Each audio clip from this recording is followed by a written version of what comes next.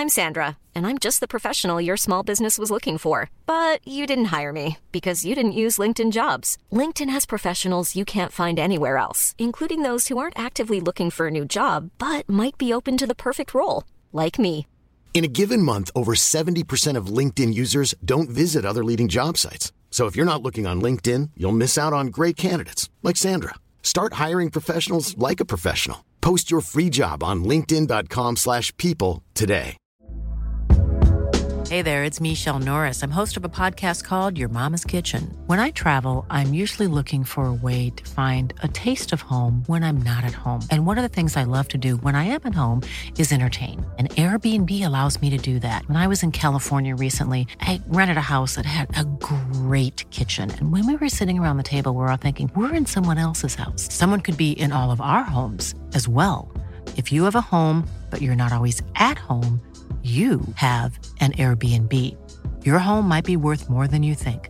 Find out how much at airbnb.com/host.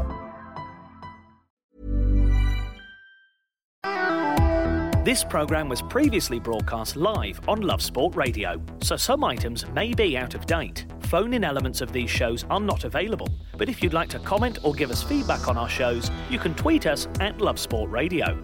For more podcasts or to listen live, visit lovesportradio.com.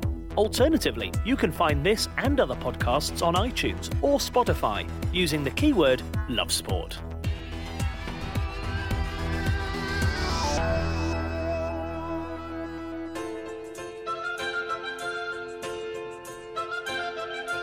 Here we go with Leeds United. We're gonna give the boys a hand. Stand up and sing for Leeds United. They are the greatest in the land. Every day we're all gonna say we love you, Leeds. Good evening. You are listening to Love Sport. Me, Matt Beadle, here with the boys from All Stats, aren't we? Yes, a double bubble this evening, gents. It's John McKenzie here and Josh Hobbs. All right. Hello, Josh. All right, how's it going? Very well, thank you. This is the Leeds United fan show, of course, on Love Sport Radio. If you want to join the debate and ask these guys questions, very easy to do so. 0208 7020 558. You can WhatsApp us on that number as well, or tweet us at Love Sport Radio. And as always, John, we're going to start this evening's show with the opening stat. Josh is going to do it. I'm on it. Josh is on it. Nice. On it, Josh, yeah. talk to me. So this time last year, we had 3 players that had scored 5 goals already, and 2 more that had scored over 3. Whereas this season, we've only got 2 players in the whole team that scored over 3 goals, and the next top goal scorer, joint with Pablo Hernandez and Alioski, is own goals. Wowzers. We got problems. Wowzers. Fellas, the opening stat, I have to say, is always my favourite part of the show. Really? It's all downhill from here. That's the bit I message John from home. Yeah. Say, John, it's usually Josh that sorts it. say this tonight. Nice. Instructions. Wow, so the goal scorers are? Bamford with 4 and Nketiah with 3. He has 5 in all competitions, but only 3 in the league. So this is quite incredible because the goals scored for Leeds United this season, so it's 17 goals, right, in 14 championship games so far. That is an incredibly low tally. It's the second lowest in the top half. Only Birmingham have scored less. Wow. Yeah, not great. So, I mean, listen, I kind of want to call this the Bamford and Nketiah show because that's pretty much what we talk about all the time. But it was a goalless draw last weekend, an opportunity for both teams to go top of the table. An incredibly entertaining goalless draw. As far as 0-0s go, it was a really good one to watch, John. Yeah, it was, and I think we expected the game to go that way to a certain extent, and it's hard to bemoan the fact that we didn't get a win. I think obviously Sheffield Wednesday have been playing quite well, and so I think we were happy with that result. So it was, I mean, when you consider the chances, yes, Patrick Bamford had a great chance. Probably should have been a penalty, would we say? What, beforehand? The head, pulled. Yeah, his shirt was pulled. I thought so. I tweeted that, and I got all kinds of abuse from some Sheffield Wednesday fans. Why would you get abuse? I don't know. He was just going, "Oh, if you start giving that, then everything's a penalty." But I was like, "Well, it is a foul. He got his shirt pulled. He still managed to get the header away, and it was an unbelievable save from Westwood." But I mean, there's another podcast that I was listening to that was basically saying he should have scored. It was a weak header, but for me, that he did everything that he should have done. Yeah, incredibly so. I mean, was it a slightly weak header? I don't know whether that was impacted with the fact that he did get his shirt pulled. I don't know. It wasn't a particularly quick ball across the box, so he tried to get as much as he could on it. But like you said, a great save from Kieran Westwood. I thought it was in. I thought it was in. Then I thought it was given as offside. I was convinced it was in. But yeah, I think it was. He did everything right there. Potentially a penalty, but there was the Ben White incident as well later on that a lot of people thought was a penalty, which I thought was less convincing. I thought that was a definite pen. I think anywhere else on the pitch, it's that classic. Anywhere else on the pitch, neutral and objective, me. Whatever. But anywhere else on the pitch, that's a penalty. I mean, that's a free kick. When it's in the box, why is it not a penalty? He's gone into the back of him and knocked him off his balance. I thought that he'd lost control and sort of then was forced to slow down, and then the player ran into the back of him a little bit. John likes to be the alternative view. That's right. The reasoned voice. Trust the John process. McKenzie, absolutely. Trust the John McKenzie process. We will quickly discuss it because, again, it was something that came out after the game, Bamford or Nketiah. I thought when Nketiah came on, more so than I think any other time I've seen him this season, I personally think he made quite a big impact. I was listening to Dean Ashton speak on the Quest highlights that we now see, of course, and he said, difference between the two, I don't think Nketiah made much of a difference to the way that Leeds set up. Personally, I thought he did. I thought he looked quick, I thought he looked sharp, I thought he looked on it more so than Bamford. I think we've always talked about the fact that when you pick one or the other, it's not just that you're picking a different player, you're picking a different style of play. I thought it was quite obvious the impact that certainly from the wider team, whether or not you put that down to Nketiah coming on and Bamford coming off, but we certainly lost control, I thought, a little bit in the second half. That said, I thought Nketiah played quite well. One of the things that Josh and I have talked about actually with the difference between Nketiah and Bamford is the way that they progress the ball down the field. Nketiah likes to get the ball face to goal and run and likes to exploit space in that way, whereas Bamford likes to run back towards the ball when his teammates have got it, take the ball in and then feed it wide into space, which I think is what Bielsa really likes about him. So he allows he sort of drops in and allows the two wide players to extend beyond him into those corner spaces, and then that then allows them to put the ball across. I think that's probably it probably allows us to control the games a little bit better. But my position has always been at this point, I just want us to go with one or the other. I don't think there's a huge difference between the two of them, but it's going to be interesting in the QPR game because it's likely that Nketiah is going to score, so we're finally going to get the chance to watch 90 minutes of Nketiah and see if it makes a huge difference that we're being told it will. Likely that he's going to score. I like that as positive, John. Did I say score? Yeah, but I like it. It's good. That's a Freudian slip, yeah.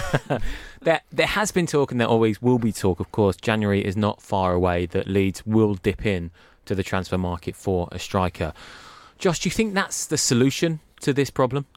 Not for me. No. If we're going to make a signing, I wouldn't make a striker. I think I'm with John that Bamford does so much. I personally feel when I say that stat that I opened with that there's no one else is scoring. Like if your striker, who has been your top scorer, hasn't scored in 2 months and he's only on 4 goals, it's a fair expectation that someone will overtake that. No one's overtaken Bamford as top league goal scorer. And they've had 2 months in which to do so. Where's the goals from Click? Where's the goals from Costa? Where's the goals from Harrison? The team needs to score goals, not just Bamford and Nketiah. Well, that's a great point, because that is what the outsider will always say, won't they? When it's 17 goals from 14 games, like you said, those players aren't scoring goals. But everyone looks at it and says, well, the answer then is to sign a striker. But it's not about that. It's about the system working like it should work. Yeah, and we know that Bielsa doesn't like to just.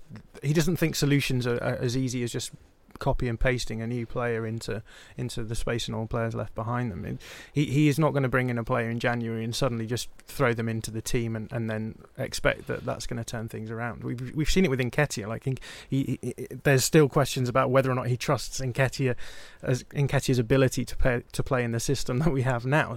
I can't see bringing in a striker being anything other than a prolongation of that same process, but just move back 6 months. So I'll be surprised if we bring anyone in unless we really need cover, to be honest. I think Josh would probably say that he'd like to see a creative 10 brought in, but again, so much of the system is about manipulation of space and understanding the routes that are being run and the way that the team are moving around, that I don't think there's a quick fix, and so we'll only bring in a player, I think, if we have a bad injury. Would you say that, Josh? I would say that. I think I just want something different in those games where we're struggling to get through. I know that a 10, maybe a 10 that dribbles with the ball might not be ideal if teams are defending deep against us.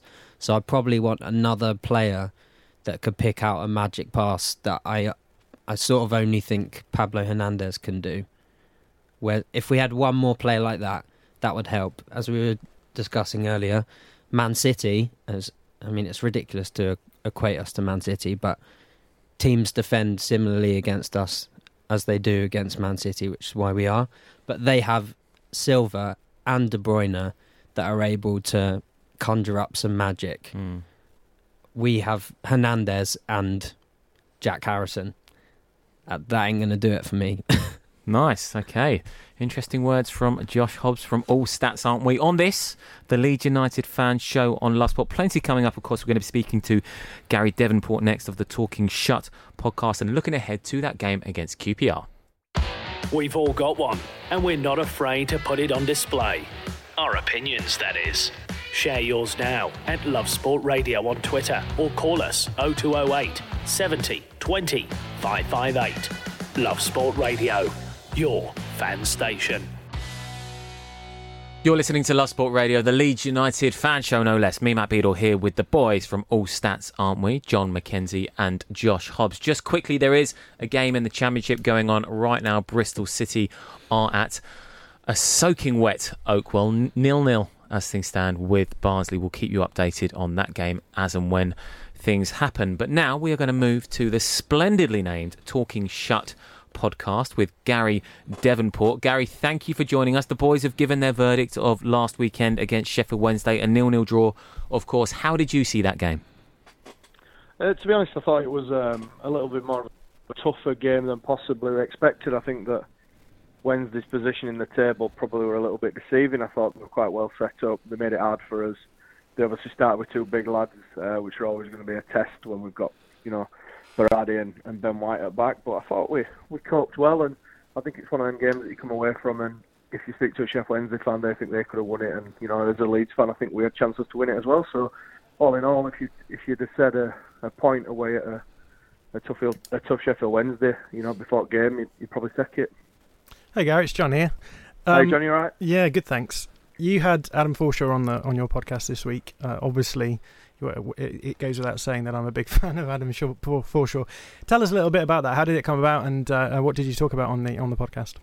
So we've got an agreement with the club. Us guys are talking shut that they'd give us one club employee, whether that's a player or a member of the staff, a month. And I sent my usual email to the club, saying, "Who can you give us this month?" And I was offered Adam Forshaw, so we jumped at the opportunity to get Adam on. And he was fantastic. To be fair, he was very open and a very humble guy, and he was quite happy to talk about everything really.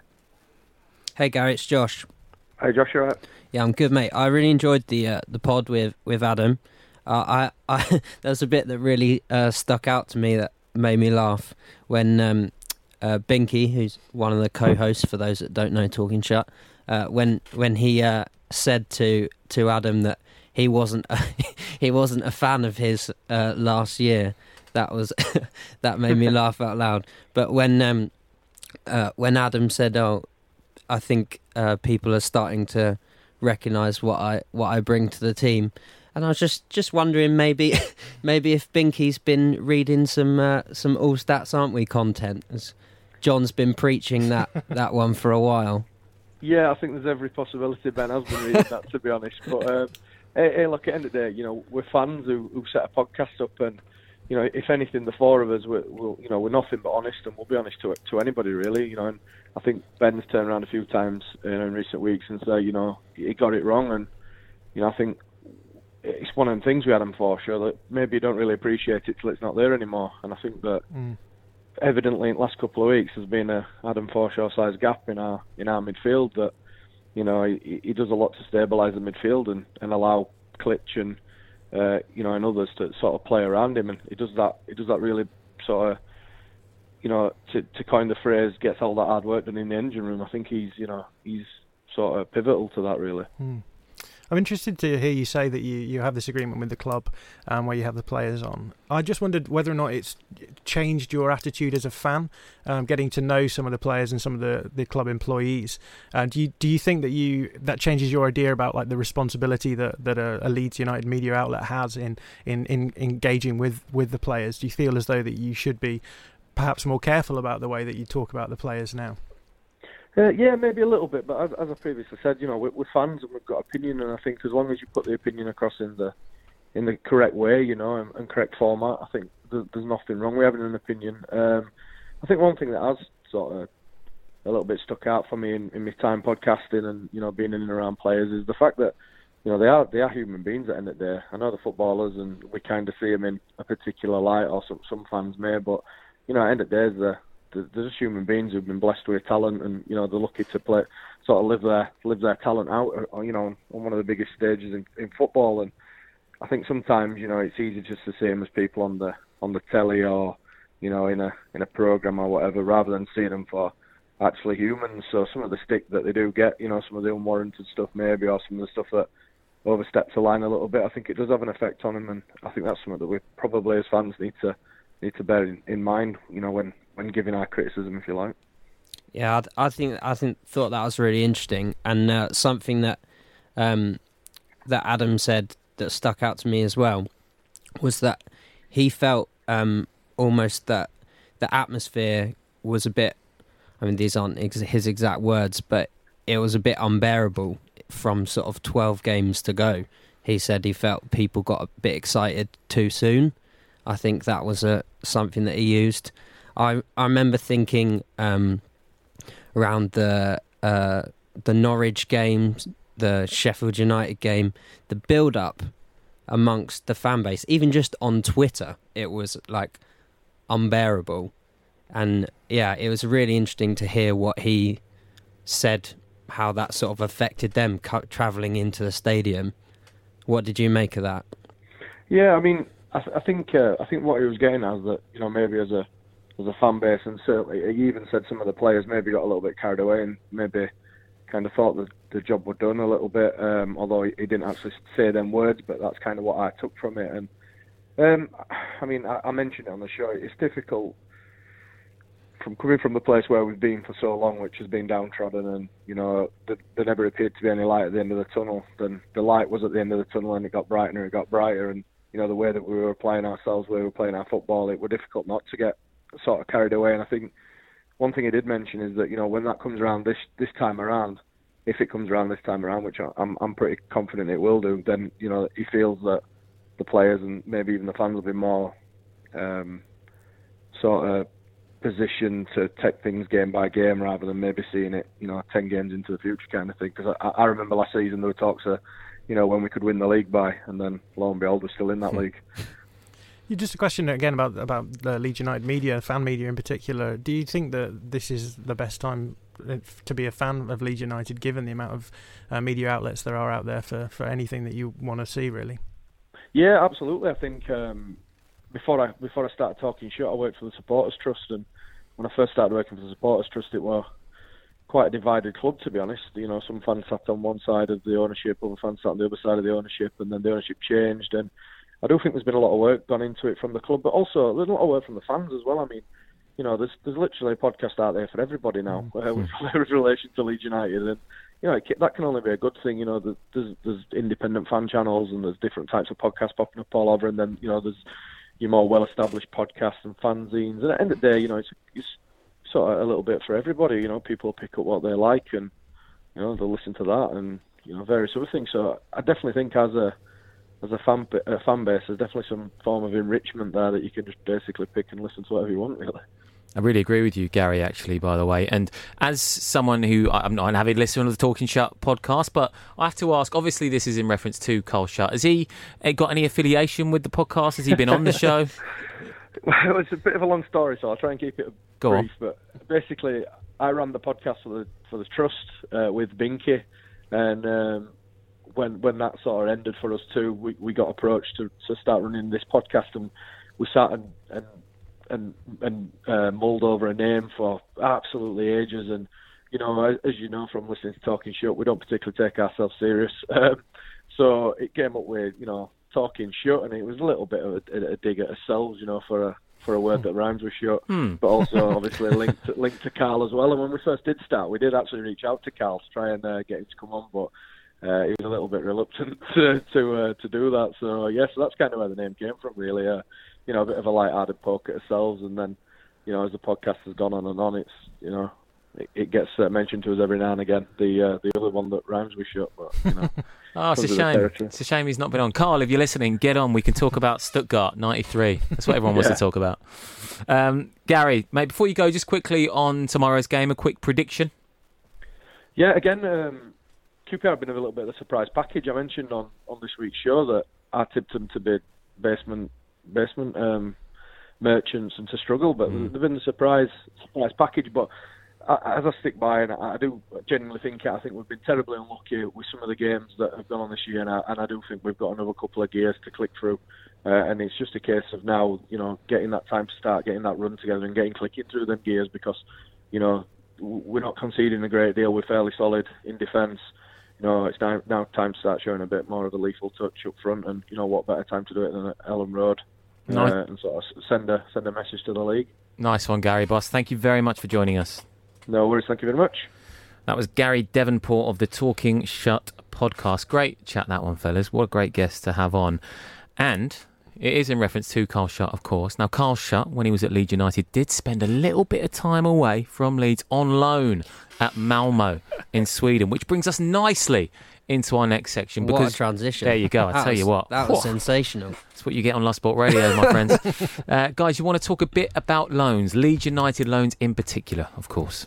Yeah, this was Josh's idea, so I'll let him intro it. Well, I think pretty much everyone at the moment is waxing lyrical about Ben White. He's been unbelievable coming in on loan and replacing Pontus Jansson. So I just thought, why don't we talk about loans? What best and worst that we can remember? So I've made a list of my top 5 and my top 5 worst. So my best and worst here. So your best 5 loans and worst 5 loans at Leeds United. You managed to say that better than I did. So I'm gonna. Should we go? Just run through it. I'll take one each. I haven't drawn up a list, so we'll go through yours. And I'll throw some. Because John's off the cuff. I'm off the cuff. I've got a list here. Poor with his preparation is what I think. I'm all about the bad loans, I've got a list here, and I'm scrolling through it, and I'm like, that's a bad one. That's a bad one. I'm going number 1 then for my top 5. I'm going Max Gradel. Right. He was big when we needed him in the 2010 promotion season when he was scoring goals when Beckford went off the boil. We won't talk about the Bristol Rovers red card on the final day when it could have all gone. But I'll match that then with. I will match you. I'll say Pablo Hernandez because he started out on loan, and what an important player he's been and is. Unbelievable, yeah. I'm cheating, and I'm going for a combination here of Bartley and Jansson together. Because they were, we were horrific at the back before we had Bartley and Jansson, and when Pontus arrived, I feel that he was a catalyst for the relationship between the players and the fans coming back. In the Chileno years, it was horrendous for that. So Bartley Jansen. John? I can't find another good one. Okay.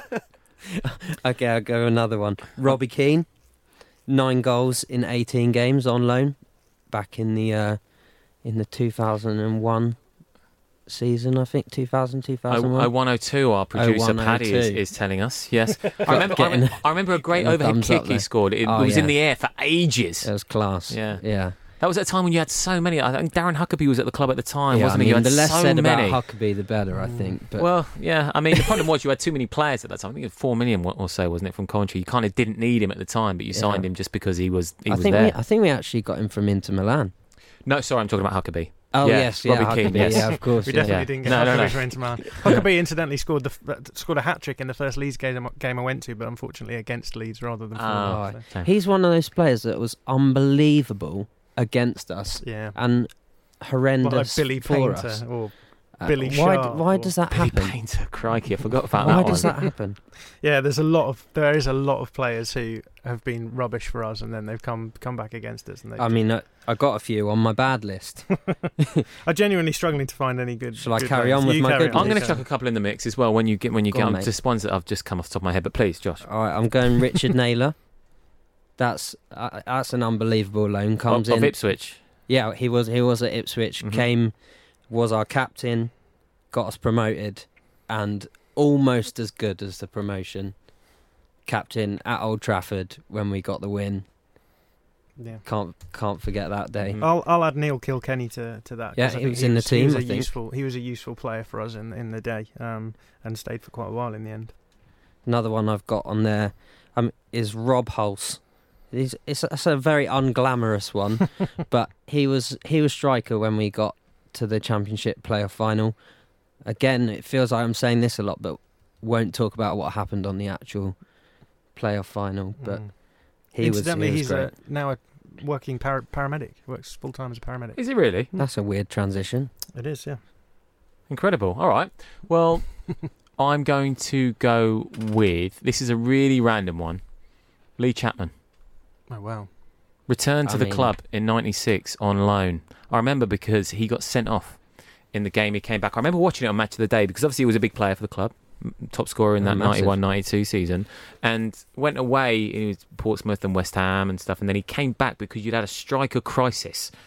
Yeboah and Masinga were away on African Nations Cup duty, and I think a few other players were injured, so Chapman was drafted in as an emergency loan, got sent off. West Ham, old elbow. That is some stellar knowledge. Yeah, that's good knowledge. It's just that mid-90s period. We've talked about this before. Ridiculous You just remember everything from that period of time. Yeah, and one other, actually, which is a bit later. Now, this wasn't a loan. This was as Bristol City, have just taken the lead at Barnsley. Ashley Williams appears to have scored because he's doing some rather odd celebration. But Bristol City leading Barnsley 1-0 at Oakwell. Daniel Bentley as well. They owe a lot to him. He made a fantastic save about 5 minutes ago. Pushed a point-blank effort onto the post. But yes, Bristol City 1, Barnsley 0.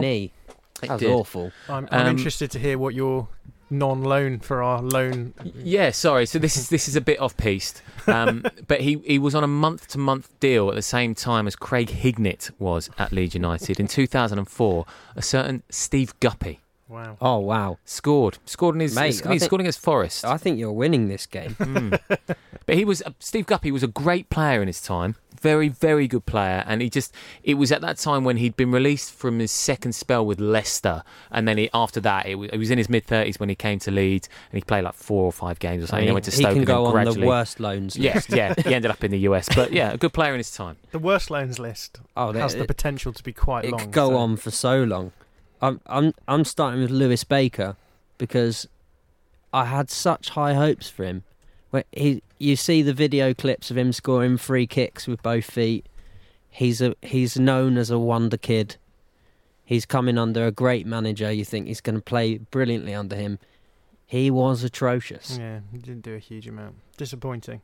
I'll match him with Adrian. Do you remember Adrian? Goodness. Most famous thing Adrian ever did in a Leeds shirt was a famous dive where he flapped around like a salmon plucked from a river. I don't know. I don't recall this one. No, go on. Yeah, he was a Brazilian player who was brought in, and everyone was like, "Oh, it's a Brazilian player. He's going to be fantastic." And there was maybe a few flashes of that, but for the most part, very disappointing. That was it. Well, fellas, thoroughly enjoyed this Loan Watch. Any more, Josh? I'm presuming that's it. I mean, we're good. I could give you so many. But we'll delve right into it. This is the Leeds United fan show on Love Sport. Next up, we've got the opposition view of QPR. For the fans, by the... You should celebrate yourself every day, but some days you should celebrate with jewelry. Whether you want to commemorate an unforgettable moment or just bring some added sparkle to your collection, Blue Nile can offer you expert guidance and a wide assortment of jewelry of the highest quality at the best price. Go to BlueNile.com today and experience the ease and convenience of shopping Blue Nile, the original online jeweler since 1999. That's BlueNile.com. BlueNile.com.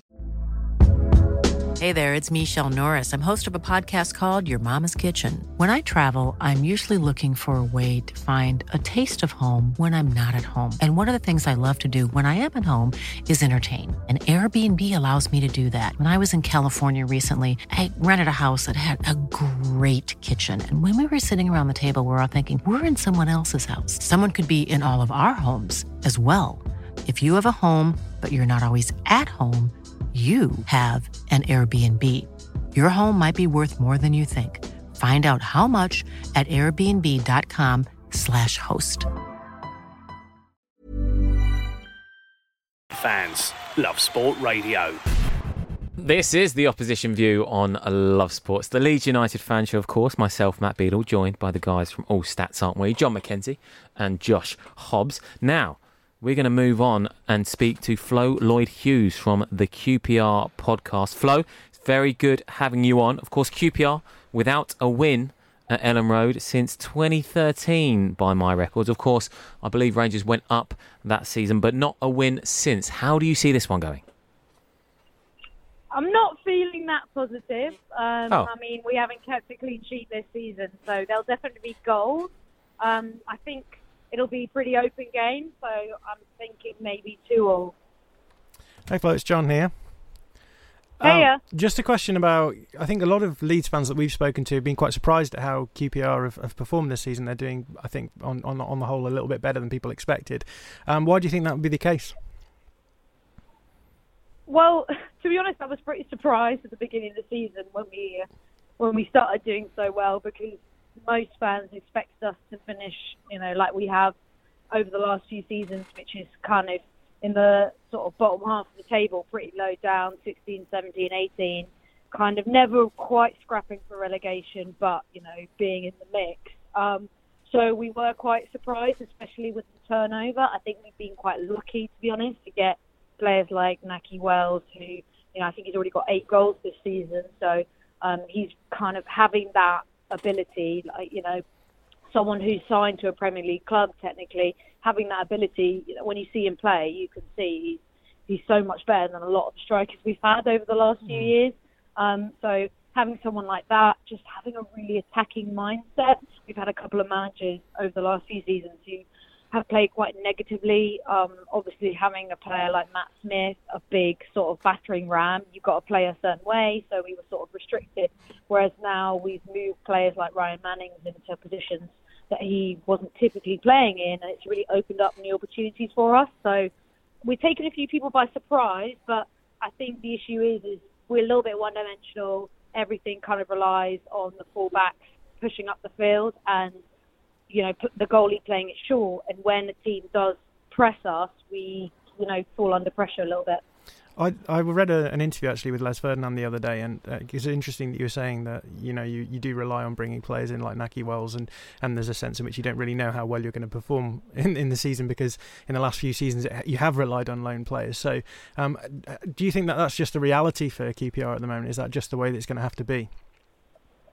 A little bit. I mean, we've got some good players coming through who I think will get us a bit of money. Luke Freeman didn't probably go for as much as a lot of the fans would have liked, but the market's sort of changed now. Championship clubs aren't spending or selling for as much as they used to. And same with Matt Massimo Luongo. I think a lot of people expected him to get sold for a little bit more, but Ilias Chair and Abire Eze, hopefully, as they progress and kind of prove themselves, they should be worth a fair amount. So if we can bring in that money, then we should be able to turn it into some proper transfers, because the problem with relying on loan players is it's not that stable, and I don't think we'll be able to secure Nahki Wells when he's out of contract in the summer because of his wages, and he probably expects, as much as I'm sure he's enjoying his time there, I'm sure he expects to also be playing for a club higher up the table, or maybe even a lower Premier League club. Flo, you mentioned Nahki Wells, of course, that loan deal. Jordan Hugill as well. Can I just quickly get your point of view on him? Because we have a West Ham fan show on this very station as well, and he's become something of a laughing stock's a bit too harsh, but he's a bit of a joke, I suppose, amongst some West Ham fans. The meme always goes around about how he's looking forward to blowing his bubbles when he signed for the club. Obviously, nothing ever really happened at West Ham, but I think you said a lot of people have been surprised with QPR's start. He's done quite well this season.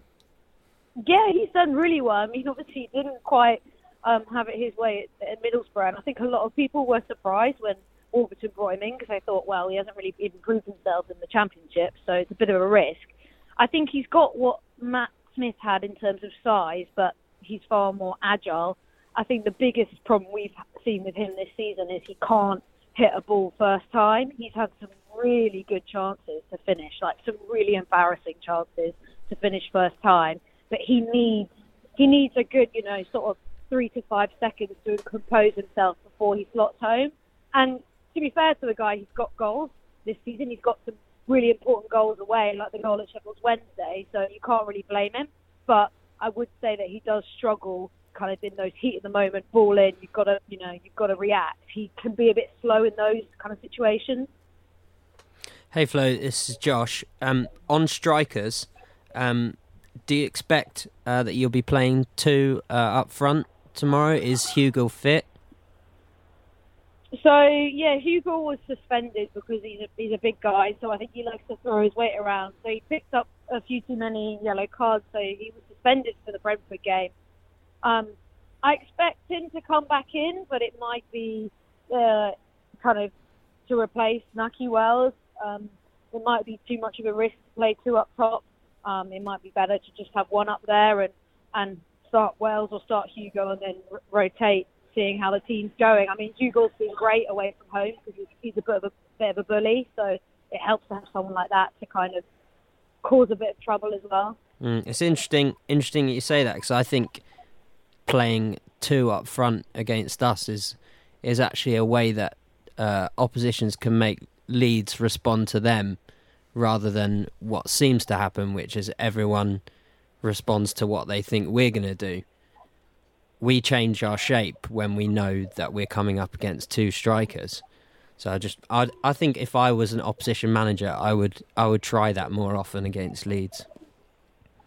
I think if we were at home, we definitely would. I think it's that classic sort of negative mindset when you're away from home and you sort of want to try and play it safe. I mean, even on Monday night, we were at home against Brentford and we played 1 up top. Obviously, Hugo was suspended, but we still just started with Wells and had sort of Eze, Chair and Nasser Samuel sitting behind him. So because we're so focused on working through the wings and the flanks, it makes the sort of 2 up top less important because it's all about those who are kind of providing and working their way into the box. And Eze, who hasn't started as an out-and-out striker, I think he's got 6 goals so far this season. So we're not necessarily relying so much on like the typical, 2 centre forwards.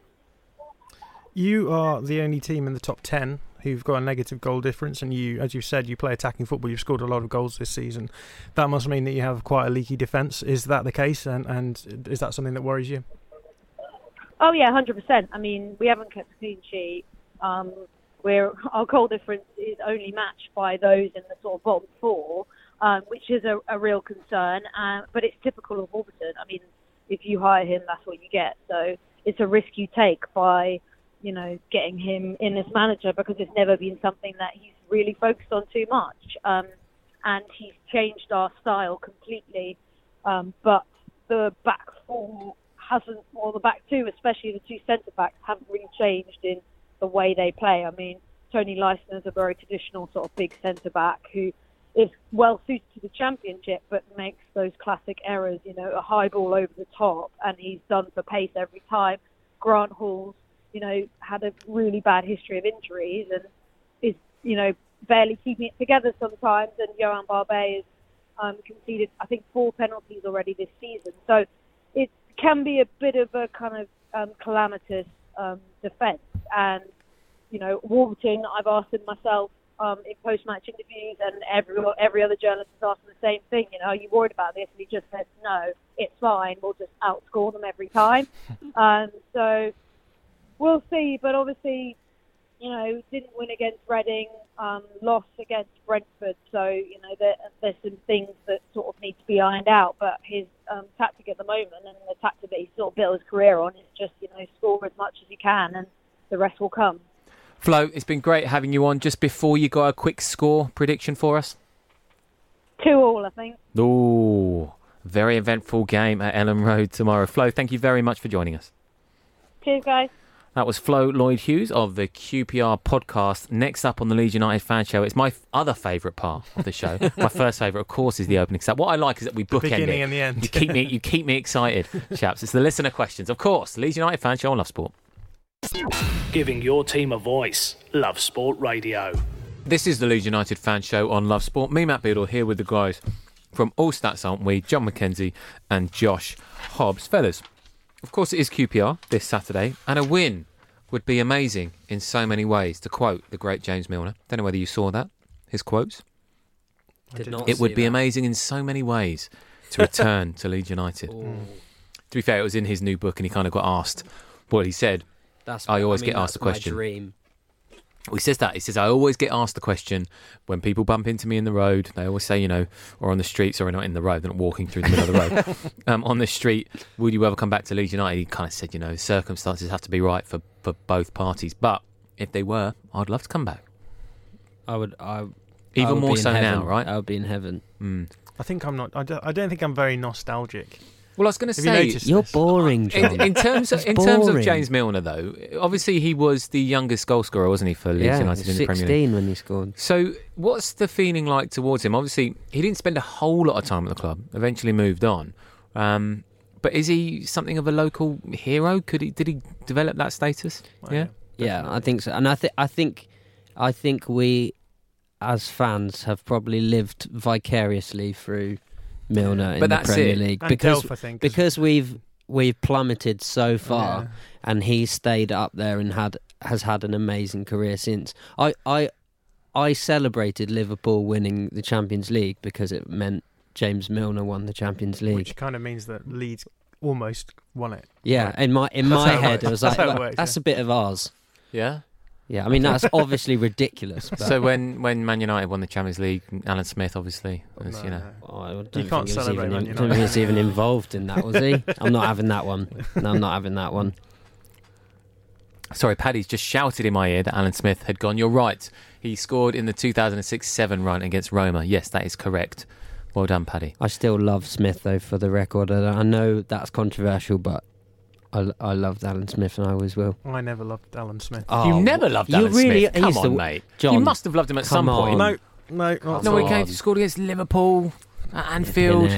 No, Come on. He was just one of those players that I was never a great fan of, and then he went to Man United, Wow. and that was Never it. a great fan of Alan Smith. It's confirmed because everything I thought about him, really. It's because John doesn't appreciate those aspects of the game, the blood and thunder, and the. He's got a and chance. the Just heart. numbers, isn't it? Just The numbers. heart. That's all you care about. Yeah. He's got a chance. That's what David O'Leary always used to say. They used to always ask him about Alan Smith. He used to say, he's got a chance. I mean, you've nailed that accent as well. It's like David O'Leary's in the room. Paddy, of course, is Irish. He's fuming about that. Listen, fellas, we're going to move on to the listeners' questions because we've got about 8 minutes left and we want to rattle through the hundreds of responses we get to listeners' questions. We are going to start with Barney. Are we expecting too much from the players than we should be? We should remember that we have a world-class coach working with players that are already playing to their full potential. That's from Barney. Yeah, I think both Josh and I agree on this. I think we think that the current squad are taken for granted a little bit. This is a squad the majority of whom finished low table in before Bielsa arrived, and we've not done a huge amount of investment in the squad. So I think what we're seeing from the squad is probably an overperformance from anything that they've done before. But that's partly, I think, what the so-called Bielsa burnout comes down to as well, is that you get a group of players who aren't used to being in this sort of scenario where they're challenging for the top of the table, and that they just aren't ready for that kind of psychological pressure at the end of the season. So for me, yeah, we're expecting probably more than we should from the players. But at the same time as that, I would say that whilst the expectation is probably too high, they can still win the league, and even maybe should.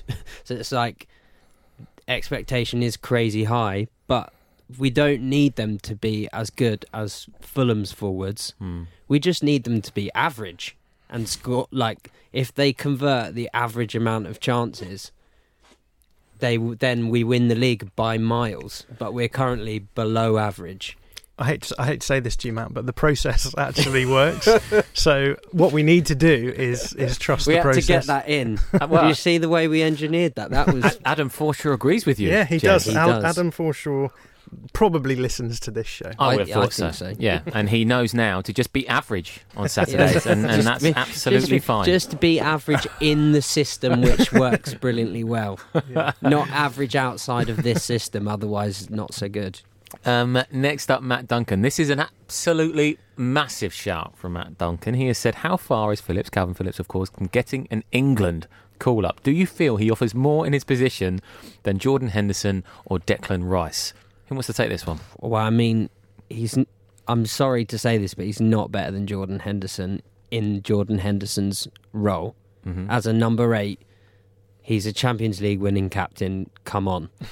However, Declan Rice, I don't understand what he does. Really? I literally don't understand what he does. On the same list. He's not a destroyer like Phillips, Doesn't need to be. who wins the ball and dominates. But Phillips also receives the ball and plays it on much better than Rice. Rice is like, he has the turning circle of a truck, whereas Phillips gets the ball on the half turn, plays it out to fullback.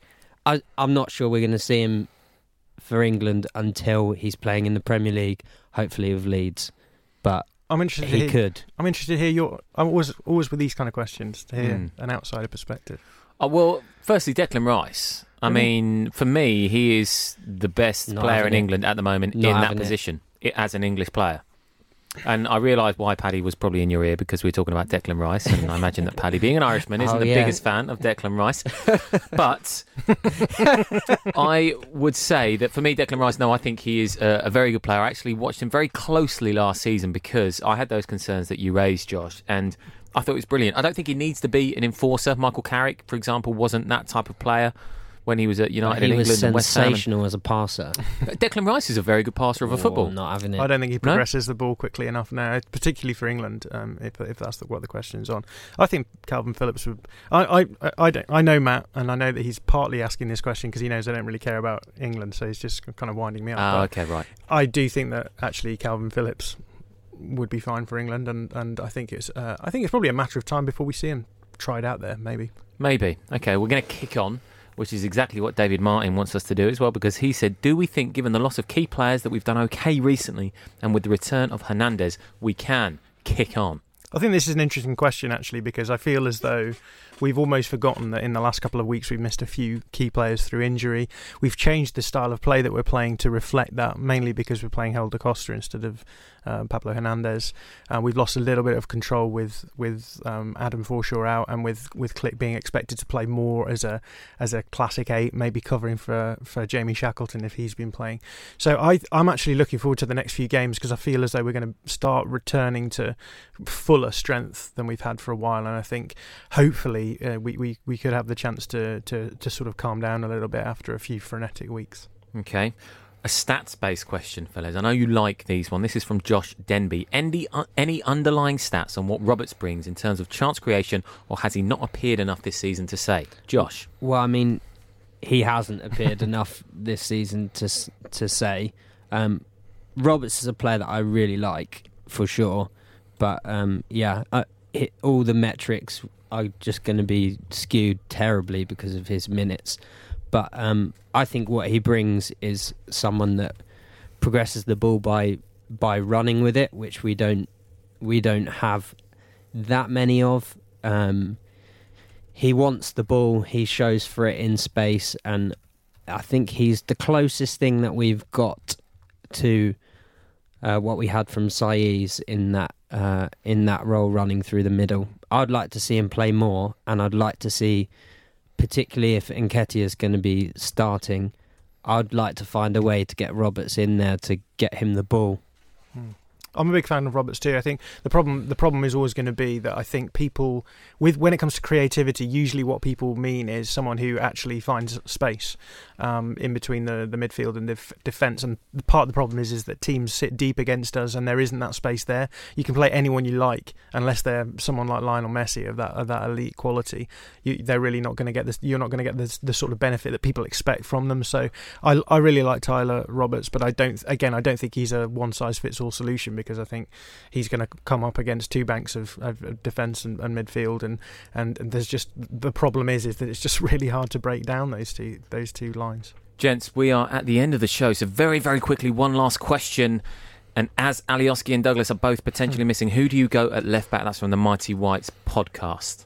Stuart Dallas. Oh, well, there we go. Nice and easy. Job done. Stuart Dallas. There you go, Mighty Whites. If you wanted a simple answer, you certainly got one. Chaps, it is QPR tomorrow. Just before we go, again, a quick prediction from you both. I'm going 2-0 Leeds. We finally score more than one goal at home for the first time this season. I'm going 1-0 Leeds. We don't finally score 2 goals at home. Oh, no. Wow. I can't take it. The tension. Could cut it with a knife. This has been the Leeds United Fan Show on Love Sport. Thank you, John. Thank you. Thank you, Josh. Thank you. We will see you next Friday at 8 p.m. Thanks for downloading this podcast from Love Sport Radio. For more, go to lovesportradio.com for all the latest podcasts, news and views. Or for more, follow us at Love Sport Radio on Twitter.